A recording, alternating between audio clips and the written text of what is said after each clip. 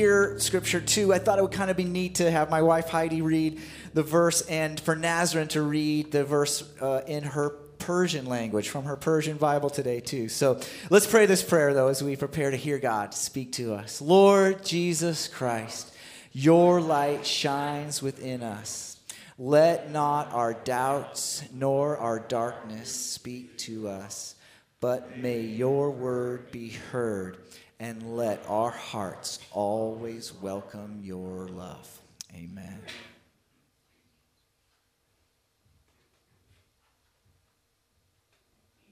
Good morning. We'll be reading from Revelation 5, 1 through 5. Then I saw in the right hand of him who was seated on a throne a scroll written within, and on the back sealed with 7 seals. آنگاه در دست راست آن تخت نشین توماری دیدم با نوشته هایی بر پشت و روی آن و تومار به 7 مهر ممهور بود.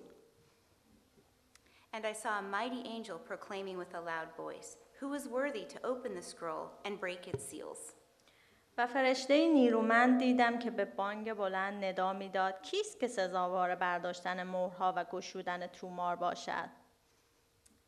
And no one in heaven or on earth or under the earth was able to open the scroll or to look into it. و هیچ کس نه در آسمان نه بر زمین و نه در زیر زمین توان آن نداشت که تومار را برگشاید و یا حتی در آن نظر کند. And I began to weep loudly because no one was found worthy to open the scroll or to look into it. من زار زار می‌گریستم زیرا هیچ کس یافت نشد که سزاوار گشودن تومار یا نظر کردن در آن باشد. And one of the elders said to me, weep no more. Behold, the Lion of the tribe of Judah, the root of David, has conquered, so that he can open the scroll and open its seals. آنگاه یکی از پیران به من گفت گریان مباش، اینک آن شیر قبیله یهودا آن ریشه داوود غالب آمده است تا تومار و 7 مهر آن را بگشاید. This is the word of the Lord. You may be seated. Good morning. We find ourselves in the 4th and final week of Advent as we anticipate the wonder of Christmas Day, which is the birth of Jesus, our Savior, who is Christ the Lord. And isn't it incredible, don't you think, that the Lord of life, the eternal Son, the second person of the Trinity, who is as fully God as God the Father is God, that he took on human flesh and became a man.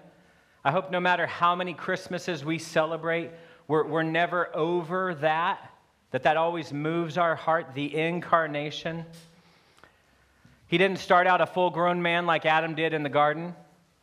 No, he started his earthly life like all of us, as an infant.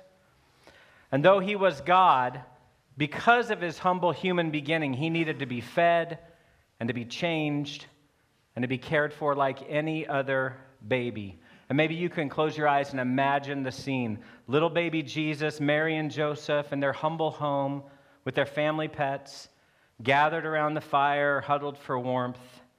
I think Christmas carols are really, really good at capturing the scene, this nativity. But sometimes they add stuff that's just not true. Sorry if Away in the Manger is your favorite.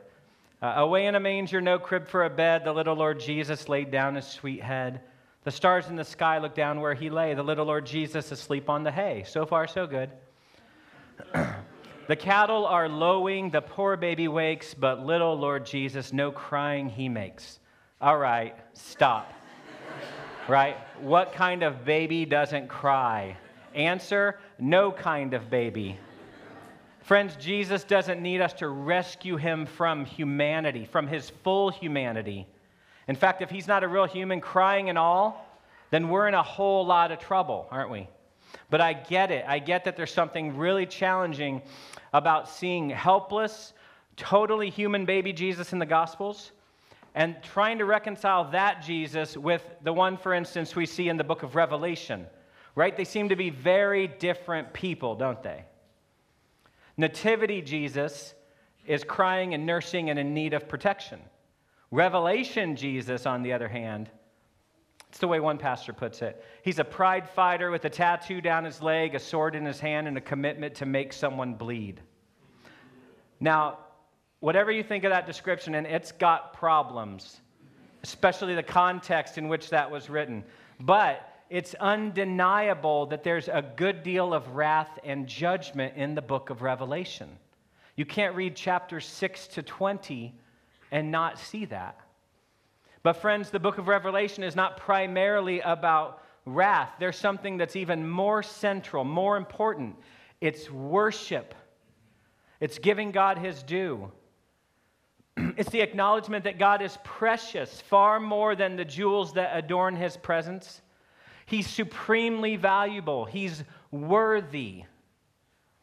That's what dominates the scene in Revelation 4 and 5, the worship of our worthy God. Before we get into that, just a few notes about the book as it's new to us in the year of the Bible.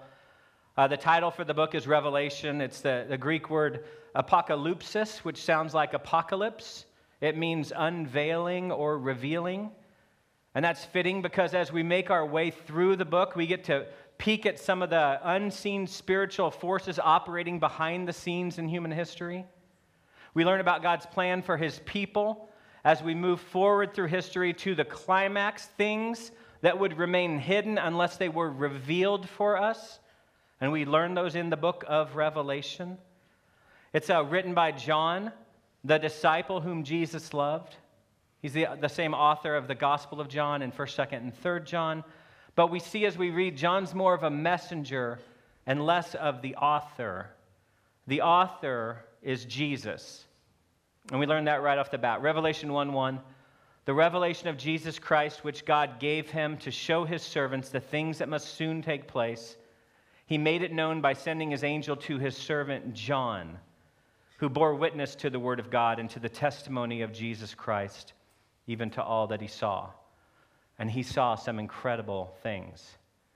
Jesus gives John, his servant, 2 commands in the first 4 chapters of the book. The first command is to write to the 7 churches. Here's what I want you to write. John does it, and you can read those letters in chapters 2 and 3. The second command is in chapter 4, and Jesus says, come up here. So I'm thinking that would have been weird, right? You're on the island of Patmos. You're already having this strange conversation with the risen and ascended Jesus. You're thinking about wrapping up that letter to the Laodiceans, and then you hear a voice that says, come up here. You're like, where? Well, that's where we'll go with John this morning. There's an outline in your bulletin if you want to use that. We'll start with the setting. It's from earth to heaven. And that seems a little ironic for today's message, that it's up there in heaven, because Christmas is about God leaving up there and coming down here to earth. In the incarnation, God came from heaven to earth to be born among us. But here in Revelation 4 and 5, this morning, we move the other way from earth to heaven. Look at Revelation 4:1. After this I looked, and behold, a door standing open in heaven, and the first voice which I had heard speaking to me like a trumpet said, come up here, and I will show you what must take place after this. So John gets called up to heaven, where Jesus has apparently left the door open for him. The first century churches, the 7 churches of Asia Minor to whom John writes, they all have and will continue to have struggles, that's guaranteed.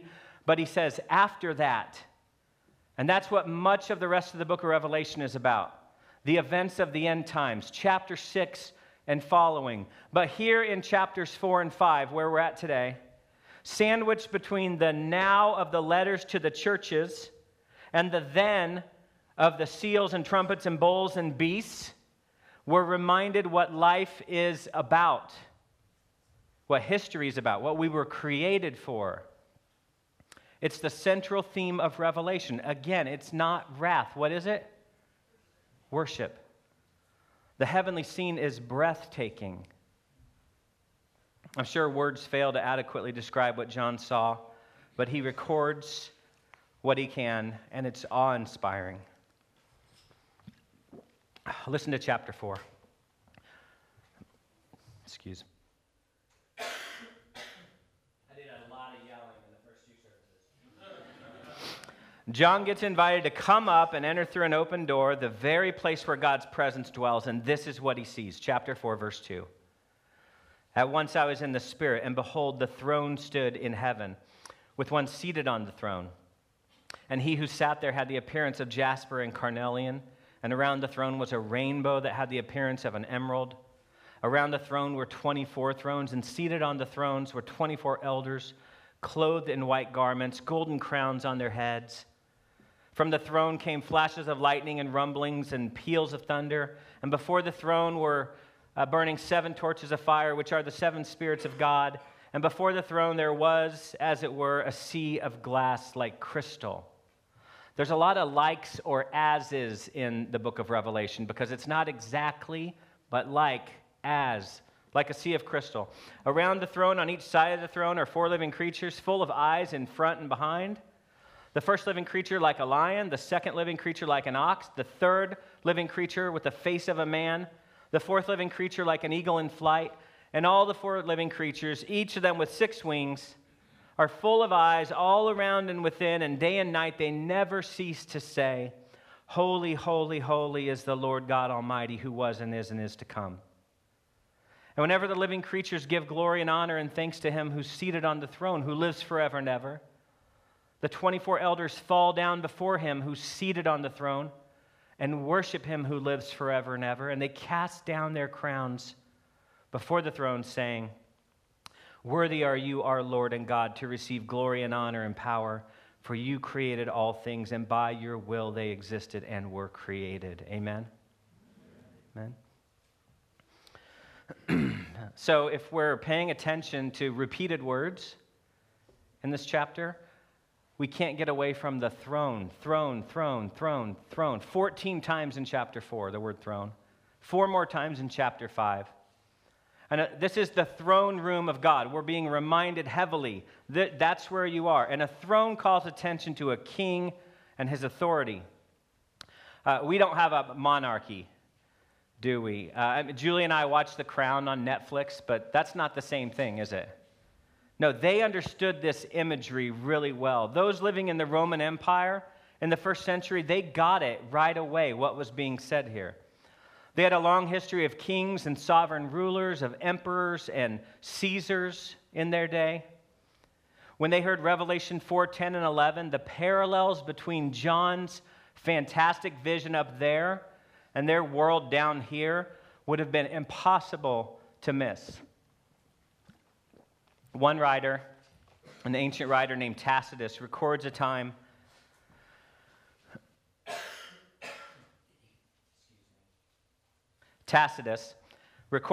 when the Parthian king Tiridates laid his crown at Nero's, the emperor's feet.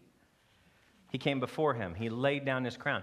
Also, when an emperor like Nero would come into town, into a city, they were greeted by people yelling, "Worthy are you." Right? They're not just saying we honor you. They were saying more than that. Anyone from history remember a fellow named Domitian? Domitian, anyone? 3 people. He was emperor of Rome from AD 81 to 96. And historians tell us he constructed an imperial temple in Ephesus with an enormous statue of himself. He came down hard on foreign religions, so Christianity. He heavily taxed the Jews. He became a successor to Nero in his hatred and enmity toward God. He was a real bad guy. And do you know what he liked to be called? Dominus et Deus, Lord and God. That was his favorite title for himself. Think about all that in light of verses 10 and 11. Look there again in your Bible. The Parthian king casting his crown at Nero's feet. The Roman Caesars hearing people shout, "Worthy are you," when they came to town. The Emperor Domitian, who lived at the same time of the writing of Revelation, wanting to be addressed as Lord and God. So it's all very familiar to them. They didn't miss the point. God, as he's described by John, is not asking for a seat at the worthy table. No, he's saying, I'm the only one that deserves to be at this table. God is the undefeated, undisputed, never going to lose champion of the world. Amen. And when John's readers heard what John says in verses 10 and 11. What they very clearly heard is God is worthy and Caesar is not. That's what they heard. That's why Christians were persecuted, not simply for having a different religion, but for claiming to have the only true religion. For saying God alone is worthy, Jesus alone is Lord. For refusing to bow down to false gods. For being unwilling to fall prostrate before wannabe poser lords and gods. Caesar is not worthy, is he? Oh, he's lucky to have a salad named after him. God alone is worthy. That's what the first century readers would have understood. God is enthroned and all worship is directed toward him. They cry in verse 11, "Worthy are you to receive glory and honor and power." Why is he worthy? For or because you created all things and by your will they existed and were created. Right? As the creed says, I believe in God the Father, maker or creator of heaven and earth. And as such, because he's creator, and only God can make that claim, he's worthy. And this whole scene in heaven says, yes, that's right. It's an amazing mixture of images from the prophets and Mount Sinai, Israel's temple, the glory of God, with all the expected shaking and shining that goes with it. It evokes praise from those gathered around the throne. Holy are you, worthy are you, Creator, God. That's the setting. The throne room of God in heaven, where God alone is worshipped. But then in chapter 5, our attention is captured by a dramatic situation. Just as there was a shift from earth to heaven between 3 and 4, there in chapter 5 is another shift from weeping to worship. These opening verses in chapter 5 are so full of drama. Situation starts with weeping, ends with worship. We heard the verses read already from Heidi and Nasrin, so I'll just summarize what they read. God is enthroned. He's holding a scroll, has writing on the front and the back. It's sealed with 7 seals. An angel calls out, who's worthy to open the scroll and break its seals? And no one anywhere to be found is worthy. And so John, writing about himself, says he began to weep. And loudly, he adds, what's the big deal, we might think? There's a document that can't be opened. Aren't there worse things? Well, no, there's not worse things, because this scroll, when opened, will inaugurate the kingdom of God on earth. The consummation of all things. The completion of our salvation. It depends on that scroll being opened. The crooked being made straight. All wrongs being righted and staying right forever. It depends on that scroll being opened. Heaven come down. That's our prayer, isn't it, when we pray, your kingdom come, your will be done? Isn't that what we're saying? Heaven come down. That's what's coming. The kingdom of this world will become the kingdom of our Lord, but not until the scroll is opened, and the scroll won't be opened unless someone is found worthy to open it. And when John realizes no one in heaven or on earth or under the earth is worthy to open the scroll and look into it, verse 3, the heaven would never come down, that God's will would never be fully and finally done on earth as it is in heaven. Well, that was too much for him to bear, and he loses it. I don't know what it's like to be trapped in a life-threatening situation. Maybe you do. Someone after the first service told me of a time they were. Sounded really scary, but to think no one's coming to rescue me and I'm going to die. I imagine that's something of the dread that John felt in that moment. And it wasn't just that he wouldn't be rescued, but the rescue plan for all creation was in danger of being thwarted. That darn scroll, right? If we were in heaven, maybe we'd be thinking that. I mean, can't someone just pry it open and get things going? Right? We'd probably form a committee, get our tools. And then if you think about it, there's 4 living creatures, 24 elders, and God sitting on the throne. Can't someone here do anything about this? One Bible commentator, and if there's ever a book of the Bible to pick up a good commentary, it's the Revelation, isn't it? It is. One Bible commentator says, In the ancient world, documents were sealed with wax, impressed with the author's insignia as a token of authenticity, but also for security and privacy. A sealed scroll could not be read until its seals were broken, but you had to be authorized to break it. And that's the problem. Who is qualified, deserving by right, and authorized by the scroll's author to break the seals and disclose its message? See, what John... Oh, you are so kind. Look at that. I don't know if that's for my nose or my forehead or... Merry Christmas to me. Thank you, Kathy. I might as well blow my nose while I'm... No. So that was the problem.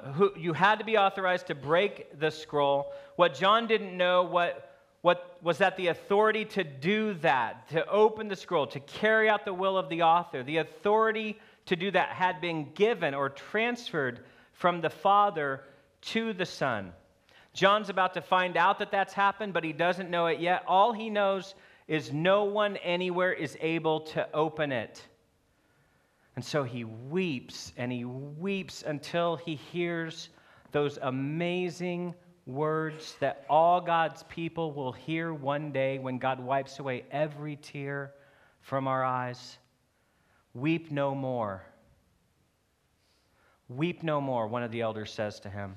Behold, the Lion of the tribe of Judah, the Root of David, has conquered so that he can open the scroll and its 7 seals. And that image of a lion, when we hear lion, we're supposed to think strength, power. I mean, there's a reason they're called the king of the jungle, right? The two references to the tribe of Judah and Root of David, those both come from Old Testament passages that refer to the Messiah, the coming king who will conquer his enemies. For John to hear the lion is here, the lion can do it, he can open the scrolls. What great news, right? His heart's probably beating out of his chest. His world was full of violence. The vulnerable were being oppressed. Injustice was abounding. Righteousness was hard to find. The churches were suffering. But good news. The Lion of the tribe of Judah is here. And wouldn't this be kind of a triumphant thing in most of our minds? Like, now the hammer of God's going to drop. Now all God's enemies are going to get the smackdown they deserve. Go, Lion, go, right? That would be understandable to be our cheer. Go, Lion, go. Verse 6, and between the throne and the 4 living creatures and among the elders, I saw, not what we'd expect, right? Not a lion, but I saw a lamb standing as though it had been slain. And we think, a lamb? We were promised a lion. I mean, if I heard good news, the Lion of the tribe of Judah is here and he can open the scroll and carry out the plans that are in that scroll. And I heard that, the lion's here, he can do it. And then I turned and I saw a lamb. It would be a shock. I would fully expect to turn and see a lion. And I would, in my mind, know what kind of situation that would be, that experience. Like, he would roar, right? Again, Aslan. He would roar. Everyone who has hair that would blow back at the power of his roar. In his eyes, we'd see a holy fire, right? And he would turn those eyes toward the earth, and he'd get ready to go eat up some enemies, and we'd all cheer, go, lion, go. But when John turns to see the lion, what he sees instead is a lamb slain. I don't know what John was thinking at this moment, but if I had to pick, if I'm honest, if I had to pick between Lion Jesus or Lamb Jesus, I would probably side with Lion Jesus. Why? Because lions eat others and lambs get slaughtered. Back to verse 6. This lamb, it seems, has already been slaughtered. He bears the marks of death and is now standing, which means he's alive. And this lamb has 7 horns and 7 eyes, and 7's the number of perfection in the book of Revelation. It points to his perfect power and his perfect knowledge. And this lamb, verse 7 says, when he took the scroll from the right hand, that's the hand of authority, from the one who sits on the throne. He grabs that scroll that no one else could take, only him. When he does it, the 4 living creatures and the 24 elders, recognizing his authority, they fall down before him, before the Lamb, to worship him, just like they did before the Lord God in chapter 4. They've got harps in their hands and golden bowls of incense, which are the prayers of the saints. I don't know how you play a harp and hold a bowl at the same time. I have a hard time just holding on to my cell phone without dropping it. But that's not the point here, is it?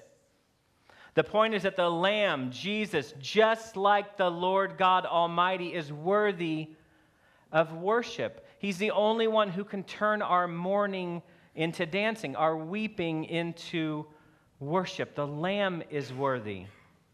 And their song tells us why. Verse 9, worthy are you to take the scroll and open its seals, for you were slain, and by your blood you ransomed people for God from every tribe and language and people and nation.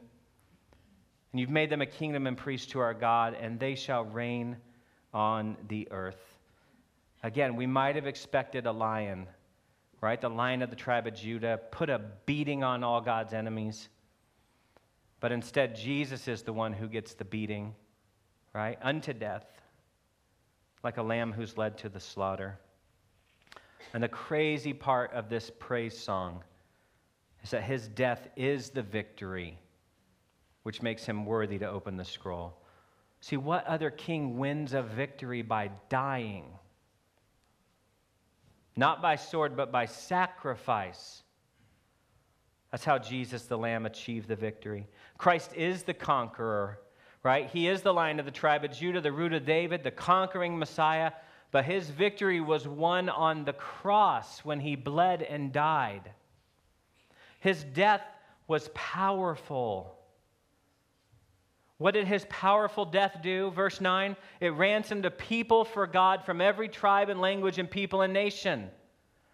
We've had a great example of that here this morning with Nasrin.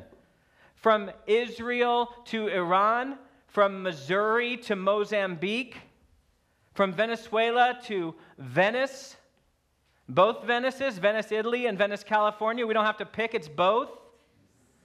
His death is that powerful to ransom or rescue people from the 4 corners of the earth. And what did he ransom us from? What did he rescue us from? From condemnation for our sins. Worthy is the Lamb. From idolatry that worships beasts and false prophets and sex and money and power and our children and our way of life and our comfort and ourselves, but not God. Worthy is the Lamb. He ransomed us from eternal torment under the wrath of God in the lake of fire. Worthy is the Lamb. If you've put your trust in Jesus, the Lamb of God is your Lord, then all that's left for you is God's favor.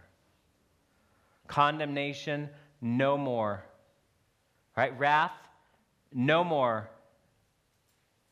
Hopelessness and despair, no more. Weep no more. Behold, the Lamb of God has conquered. God's people aren't just ransomed to get them out of trouble. And if you've been in a lot of trouble, I know some of you have, right here. It's nice to get out of trouble, isn't it? But it's more than that. The song goes on, verse 10, and you have made them a kingdom and priests to our God, and they shall reign on the earth. A kingdom, a priesthood, a rule. We were bought by the Lamb to be given to God for 3 reasons. To live under his care, that's the kingdom. To live lives of service to him and others, that's the priesthood. And perhaps most incredibly, to share in his reign. That's the rule. We could go on, but we have to wrap it up. If we read chapters 4 and 5 from start to finish, which we've almost done this morning, we'll notice that there are 5 doxologies or 5 praise songs. So track them with me. And the first song's in chapter 4, verse 8. The 4 living creatures sing to the one who sits on the throne. The second song's in 4:11. the 24 elders sing to the one who sits on the throne. The third song in 5, 9, and 10, you have the 4 living creatures plus the 24 elders, so 28, the choir's getting bigger. And their song is directed to the Lamb, not the one who sits on the throne, but the Lamb. Fourth song in 5:12, angels numbering myriads of myriads and thousands of thousands, so way more than 28 worshipers. And their song is also directed to the Lamb. But then there's a fifth and final song where it all comes together. All the worshipers from the last 4 songs are present. They've been joined by every creature in heaven and earth and under the earth and in the sea and all that's in them. And who are they singing to? Not either the one who sits on the throne or to the Lamb, but both of them at the same time. Verse 13, to him who sits on the throne and to the Lamb be blessing and honor and glory and might forever and ever. Now, the Lamb is great, and anyone hearing this, these Jews that were monotheists and they believed there is only one God, they would have read this, they would have heard this, and they would have thought the Lamb is great. He's done some amazing things. But is the Lamb worthy to be worshiped alongside the one who sits on the throne? Is the Lamb that glorious? Right? Is the Lamb that majestic? Is the Lamb just as worthy as the one who sits on the throne? As worthy as the Creator, the Lord God Almighty, who was and is to come? Is he that worthy?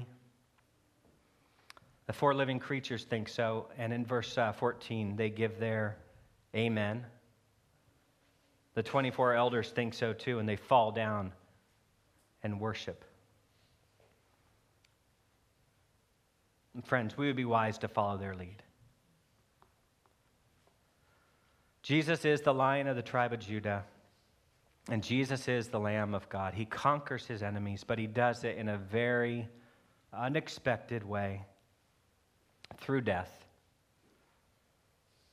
But he didn't stay dead, did he? I know it's Advent and Easter's 3.5 months away, but we're going to do this anyway.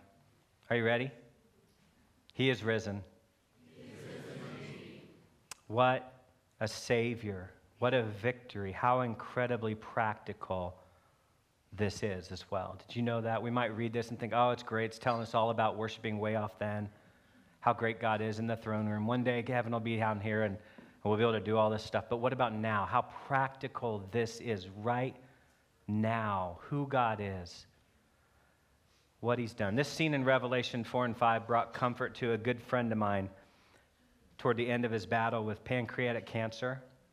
He so looked forward to joining the heavenly choir.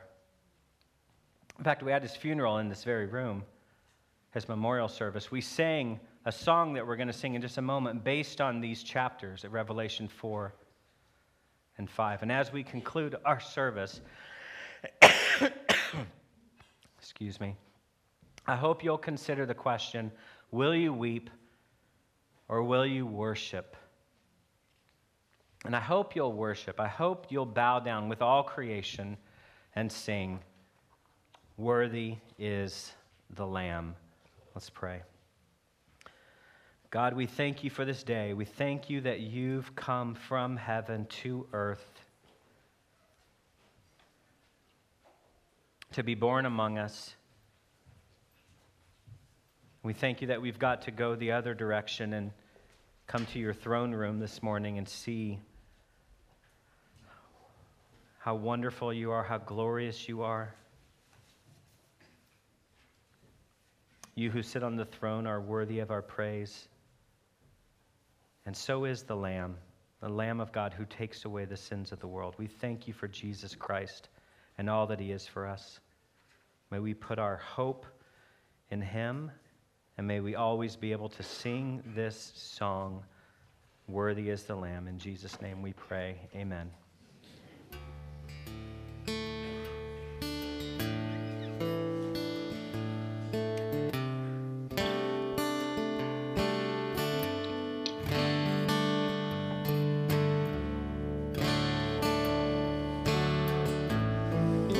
Join our voices this morning as we sing to God, all of heaven.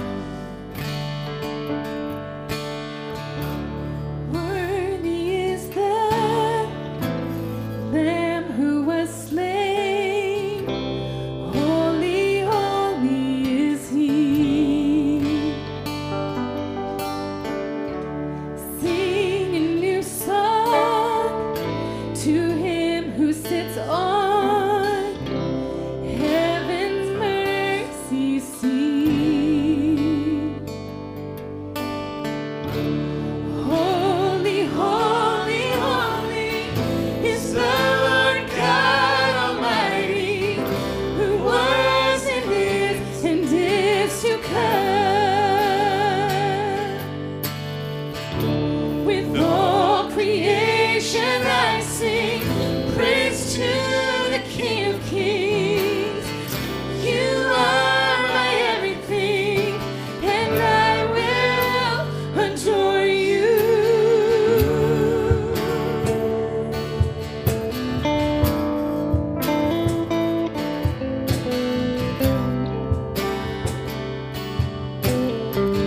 Filled with wonder. Filled with wonder, awestruck wonder, at the mention of your name. Jesus, your name is power, wrapped in living water, such a marvelous mystery. Holy, holy, holy is the Lord God Almighty, who was and is to come. With all creation I sing praise to the King of Kings. You are my everything, and I will adore you.